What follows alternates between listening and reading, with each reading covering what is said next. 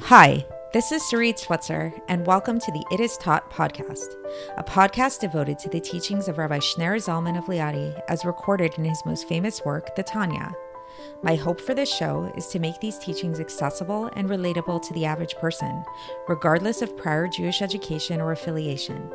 The episodes follow the prescribed daily study portions and are meant to serve as practical lessons in how to live your life as your true self and develop an authentic and powerful relationship with your Creator. I have personally experienced the effects the study of this work has had on me, and I'm excited to share what I can of this knowledge with you. So please join me on this journey of learning, self-growth, and connection with your source.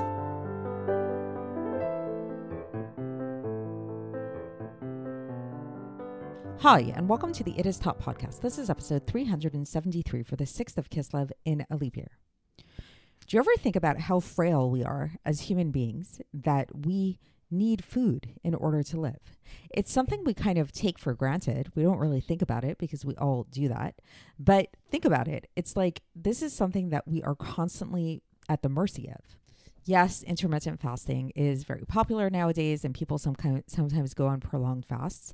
But essentially, even if a person fasts for, 40 days or whatever it is, at some point or another, they're going to need food to live. So why is this? Why is this spiritually thinking? Because haven't we learned previously, and isn't it kind of like just like commonsensical that in the spiritual realms, spiritually speaking, man is higher than plant life, than vegetative life, from animal life, from all of these things that we get our sustenance from, but yet we are so totally and utterly dependent on these things.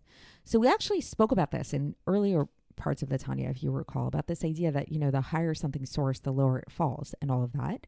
And we're going to get into that a little bit more today. And in reference to mitzvahs and why mitzvahs are so powerful and are so essential to our purpose down here. Because on first thought, it's not so obvious, right? Because souls are very spiritual. And as we've spoken about in the past, people tend to make the mistake in equating spirituality with godliness, when we've already spoken about how these are not one and the same. But nevertheless, we can understand this reasoning because, there is something to be said about being in a very spiritual state where you're not a slave to your physical needs. We think about Yom Kippur, for example, as being, the holiest day of the year when we don't eat, we don't drink, we don't engage in marital relations. We really divest ourselves of anything physical, and we liken ourselves to angels. And like, what could be higher than an angel, right? So we definitely see a certain glorification of spirituality in the context of Judaism. On the other hand, we know that Yom Kippur is really just one day out of the year, and that most of Judaism actually involves very physical things. Think about Shabbos. We eat, we do Kiddush, we drink wine, we light Shabbos candles. These are all very physical things that we do. So what's this all about?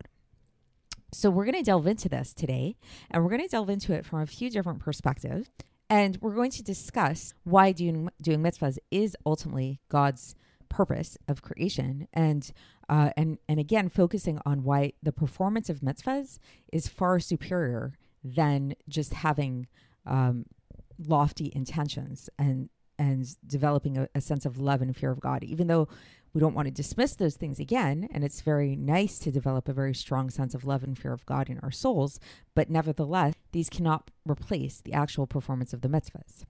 So today's Tanya is actually kind of divided into two different sections, answering this question from two different angles. The first angle is going to be discussing the spiritual root of Jewish souls versus the spiritual root of the physical world, which weirdly enough, perhaps paradoxically enough, and there's many discussions in Chassidus about how this works, the spiritual root source of the physical world is actually higher than the spiritual root source of our souls. How can this be?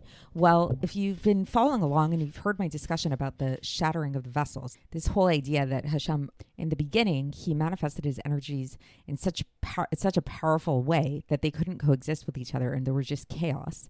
And then from that chaos, there was this shattering of the vessels that ultimately turned into a certain level of rectification. So our souls actually come from that rectified place. Our souls are pure, they're rectified, they're perfect in their source. The world in which we live in, however, is not. The world in which we live in is chaotic, as we can see pretty much on a daily basis. Read the news, look around you. It's a pretty chaotic world. And in fact, this chaos, actually, the source of it is in a very lofty chaos. It's in the chaos above, high up in the world, which that level of chaos actually comes from a place that's higher than the level of rectification. In Hebrew, we call these terms tohu, which is chaos, and tikkun, which is order. So while tikkun is definitely the place that we want to be in, the world we want to reside in, the place that our souls feel good in, is this rectified. We like to live in a clean house, so to speak.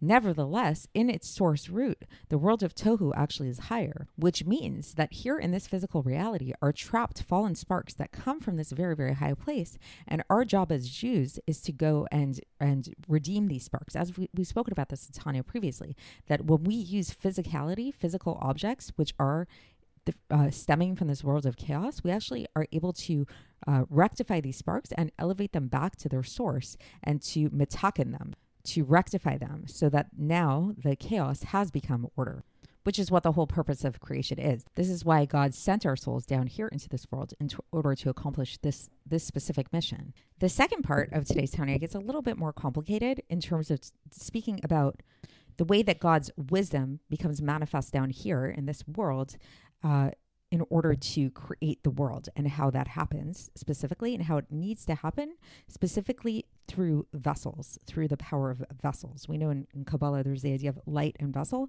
and we're going to talk about how vessels have an advantage over light in two ways, even though vessels technically are on a lower level than light. On the other hand, light serves as a radiance, whereas the vessel contains the essence of something. One way to think about this is like, let's say you have a glass cup in a very, very dark room, and the room is so dark that you can't see the cup. But then you take a light and you shine a light, let's say a colored light, let's say a red light, into that cup. So then all of a sudden you can see the cup. However, what is more the essence of the cup? Is it the light that you're seeing? Well, the light looks very fancy and it looks very interesting and all that's what's giving you the ability to see the cup. But the vessel of the cup itself is more essentially what the cup is, even though you don't actually see it without the light, right? So that's power number one of what a vessel has. The second power that a vessel has that is missing with the light is that the vessel has the power to create. So just like, again, let's keep talking about cups. So, you need actual tools in order to create cups. You can have ideas and designs in your head of what different kind of cups should look like. But unless you actually go out there and you actually create the cup using tools, using physical objects, you won't have a cup. A much bigger example of light and vessel that is an analogy that the Alter Rebbe is going to bring up is in terms of the birth of a child and the connection that the father has to their son or daughter. And how the light in this case can be considered to be the father in terms of his personalities, his intellect, his emotions, all of these different things that, when you think about this person, this is what you would call them. And however, their vessel is actually, believe it or not, the sperm of the father. And so when you think about the connection that the father has to the son, even though, yes, people take after their parents in all kinds of different ways in terms of personality types and intellect and all kinds of things like that, but essentially the essence of who this child is, it all came from that sperm. The sperm, the vessel, was it contained within it the entire essence of the father, which allowed the son to be created. And it's specifically the sperm that has this power of creation, and not the other aspects of the father. The father could be the smartest man in the world, the most eloquent, articulate man in the world, but just by speaking, that's not going to bring a child into existence. There has to be a sperm that fertilizes with an egg, right? That brings about the birth of a child. And all of this is to be taken as an analogy for our relationship with God, because we often are likened to the children of God, and how when it comes to our relationship with God, the level of light relationship with God is in terms of our feelings of love and fear, and our intellectual contemplations and meditations and intentions with God and everything like that. And the level of our connection with God on a vessel level is in a more physical way in terms of the physical mitzvahs. So today, the focus of the Tanya is going to be extolling the virtue of mitzvahs in these three aspects. Aspect number one, as we mentioned, the physicality, the physical objects in the world through which we perform mitzvahs actually have a higher source than our souls, which is what we tap into when we do these mitzvahs. 2, our emotions and thoughts of love and fear of God can only take us so far. These only attach us to the radiance of God. Whereas if we really want to tap into the essence of God, we need to do this through the mitzvahs, because the mitzvahs are the vessel by which God made us him accessible to us.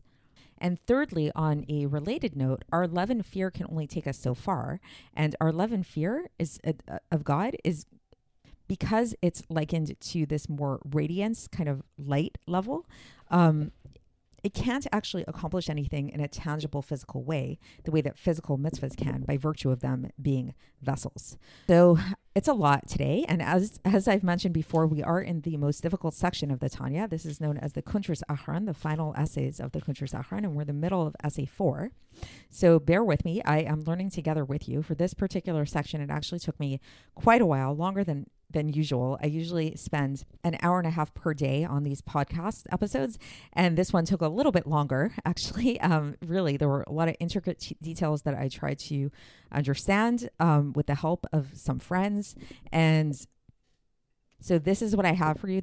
I'm giving it over to the best of my ability. So if there are any mistakes here, then the mistakes are my own, and I take full responsibility for that. But we'll learn this together. This is one of those moments where I'm just very grateful for doing the podcast, because it's forcing me to learn the Tanya in a way that I never have in the past, really delving into these things. And if I'm teaching this to you guys, I'm trying to understand it to the best of my ability, So all right. So the first part, we start off this first part of today's Tanya, where the Alter Rebbe talks about this idea of the level of the soul versus the level of physical objects through which we perform mitzvahs. So the Alter Rebbe begins, and he discusses how truly the 288 sparks which become purified in the worlds of Bria, Itzir, and Asiya through our Torah and mitzvahs, when we perform Torah and mitzvahs in thought, speech, and action, the source of these sparks is higher than our nefesh, ruach, and neshama, the levels of our soul, these 3 lower levels of our soul. So what does this mean when we talk about these different sources? So a little tangent here, which I don't want to get too caught up in the weeds, but we know that God's essential name, the loftiest name of God, is the Yud Kei Vav Kei, the Tetragrammaton, right? Which we don't even say because it's so lofty. It's how we refer to God as Hashem. We say the name. Now, this name, this Yud Kei Vav Kei, is not so simple. It's only 4 letters, but yet in Kabbalah, there are different ways that you can spell out these letters in a more like prolonged way, where you can say where basically it's like you take each one of those letters, like the Yud. So when you spell out Yud in Hebrew, then it's Yud Vav Daled is like the complete way to like that's how you spell out the letter Yud, right?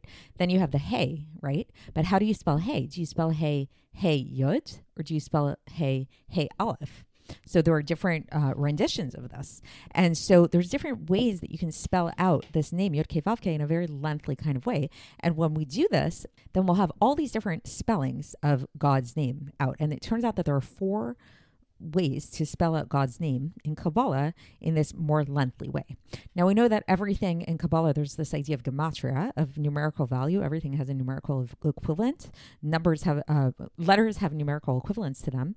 So what the Kabbalists do then is that they take all of these different spellings of God's name in the more lengthy format, and they figured out the gematria, the numerical equivalent of all of these, and they came up with 4 names of God, which we know of, and each one corresponds to a different spiritual level. These different names are Av, Sag, Ma, and Ban. Okay, so for the purposes of our discussion today, we're actually only going to be looking at the names Sag and Ma, which are two of those 4 letters.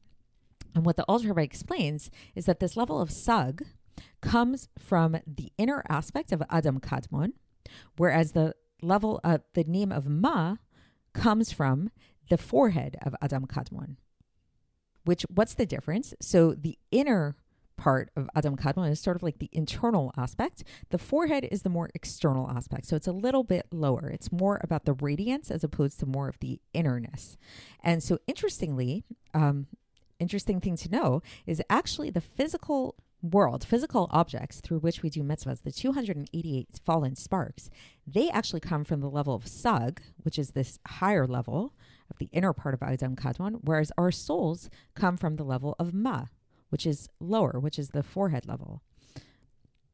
And the Alter Rebbe says that there's an allusion to this idea in Bereshis chapter 36, verse 31, where it says, Lifnei Meloch melech chule, which means before a king ruled over the children of Israel. So what the Alter Rebbe is saying is this is an allusion to the fact that there's some, that as much as the souls of Israel are very lofty, they come from the level of ma, but actually there's a level that's higher than that. That's the level of sag. And as I explained in the introduction, another way to think about these two levels of sag and ma is that sag is the level of tohu. Sag is the level of chaos, which, yes, it's loftier, but it's chaotic. It couldn't subsist on its own, hence the shattering of the vessels.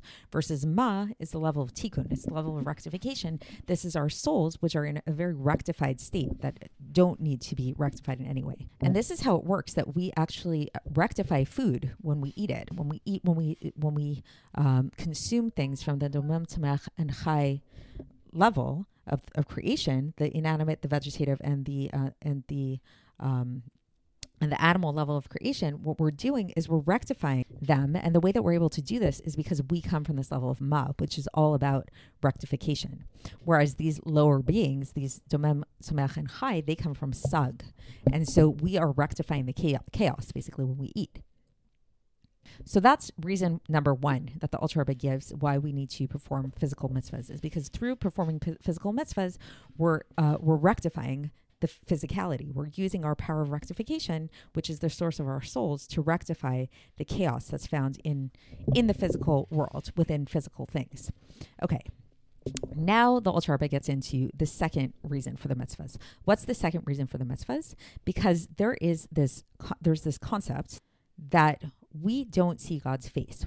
Our experience of God is very limited. We've brought this up previously, and here the Alter Rebbe brings a citation from Shemot chapter 30, verse 23, where it says, "Ufanai lo yirau," my face shall not be seen.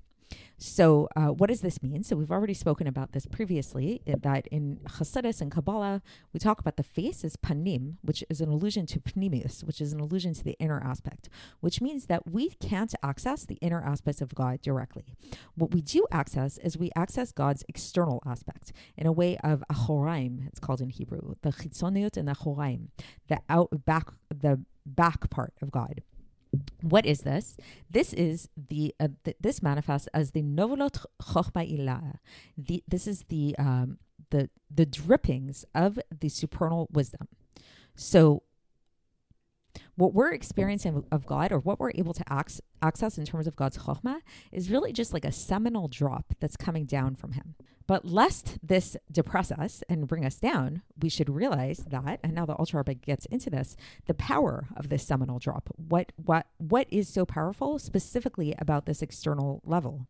Because we know that speech, even speaking words of chokhmah, doesn't create anything. Whereas a seminal drop does. The seminal drop does have the power to create. And this is what creates all of creation. When we talk about the idea of creation ex nihilo, the way that this is happening, we've spoken about this before, that it all comes from Hashem's chokhmah, but how does it manifest through Hashem's chokhmah? Is through this seminal drop. And this seminal drop actually transmits the essence of this superior chokhmah, of this supernal chokhmah.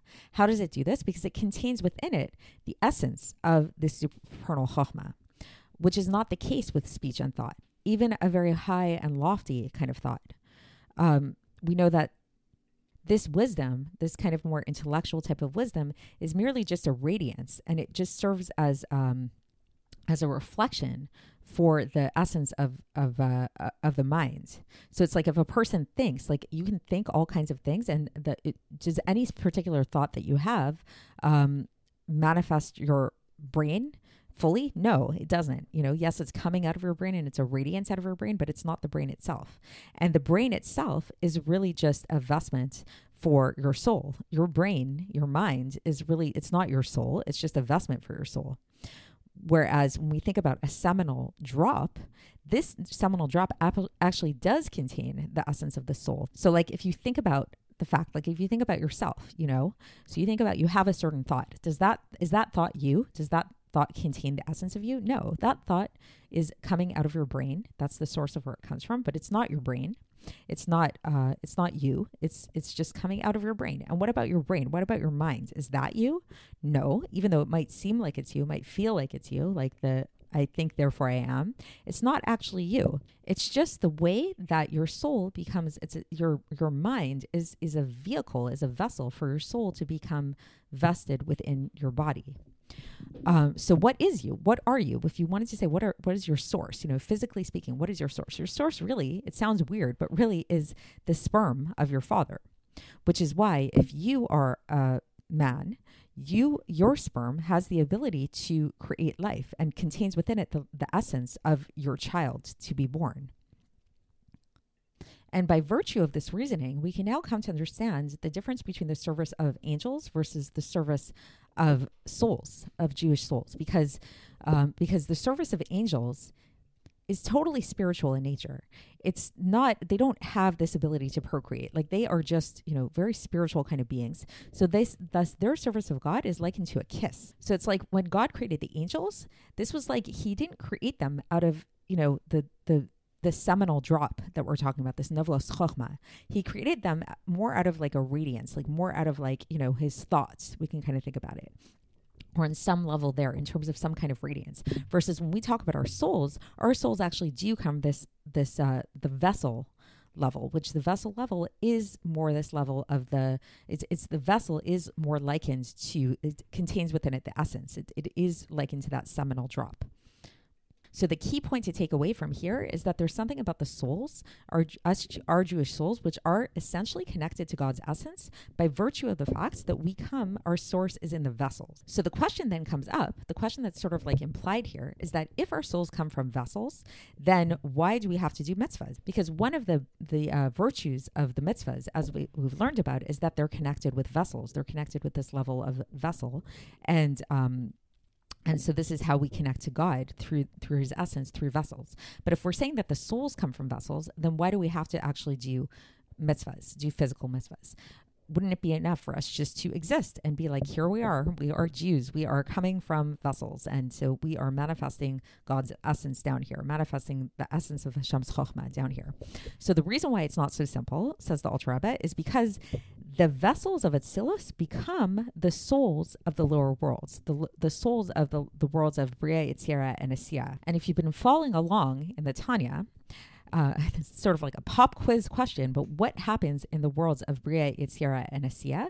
This is a level of intellectual and emotional connection to God, emotional and intellectual love and fear of God. So thus, when we serve God on this level of loving God and fearing God and meditating upon God and connecting to God on that level, then we are liked, even if it's coming from this place of like a very high intellectually based love and fear of God, which is like on the level of Bria, we're connecting to God like angels connect to God, which is like a kiss. We're kissing God because we're connecting to this radiance that's coming forth into the Bria, Yetzirah, and Asiya, that the origin of it, yes, is in the Kalim of Atzilus, but the way that it is manifest is in the Urs, in the light of Bria, Yetzirah, and Asiya. So when we connect to God on the level of intention, on the level of love and fear, we're connecting to God in terms of like a kiss. We're connecting to him on a radiance level. But if we really want to tap into the inner aspect of God, if we really want to tap into the essence of God, which is likened to the seminal drop, we need to do this through vessels, which specifically the vessels are the mitzvah, the mitzvahs that we do with physicality down here. As it says, because we can't see God's interface. So it's like the only way we can connect to God, kind of like paradoxically, is through the outer vessels, which are the physical world. So that's the end of the section today. So I know it's a lot, and believe me, I still have questions on this section. There's so much more to explore. Hopefully this will just like whet your appetite to explore further and learn these concepts in more detail. But just to sum it up very briefly, the basic idea is that it's really important to do physical mitzvahs, and physical mitzvahs are really essential. And we discussed why from two aspects today. Aspect number one is because the physical objects by which we perform mitzvahs come from a higher place than our souls. And so, but in order to redeem these higher sparks out of their chaotic state and into a more rectified state, they need us. They need us to actually do mitzvahs with them, which rectifies them. And then the other aspect, the other reason why doing mitzvahs is so powerful and so important is because if we just connect to God on a level of intention and love and fear emotionally, intellectually, and all of that alone, we're only connecting to God in a more radiant kind of way, in terms of God's radiance. If we want to connect to God in terms of God, the essence of God and the essence of connect to God, the essence of God's supernal chokhmah, supernal wisdom, we need to do it with physicality. Because really physicality, really the vessels, which is a way that we can understand physicality, is the only way that it's the only tool that can allow us to connect to the essence of something. The way that we see, just like with the birth of a child, that the thoughts of a man, the emotions of a man, the speech of a man, these can't create a child. The only thing that can create the child is actually the seminal drop, the like sort of external manifestation that flows out from the man. That's what specifically has the power of creation. So too, it's specifically the physical mitzvahs that connect us to God in a much more essential way than just our intellectual connection to God, which is more like into kissing God instead of having like an actual like union with God. So that is it for today. And we will continue along these lines tomorrow. I hope tomorrow's episode, it takes me a little bit shorter to prepare for, but I guess this is good practice for this next round that we're going to be doing. So stick with it, and I will speak to you then. Thanks for listening to the It Is Taught podcast, hosted by Sarit Switzer. This podcast is dedicated in loving memory of my maternal grandfather, Avraham Yitzchak ben Binyamin HaKohen of blessed memory. Music by Shoshana. If you enjoyed this episode and would like to support the show, please share it with others and subscribe on YouTube, Apple iTunes, Spotify, or wherever you listen to podcasts. And make sure to leave us a 5-star review. To find out more about the It Is Taught project, including more information on my soon-to-be published book, please visit our website, itistaught.com. To catch the latest from me, follow me on Facebook, Instagram, and Twitter. Looking forward to speaking with you tomorrow, and until then, have a great day.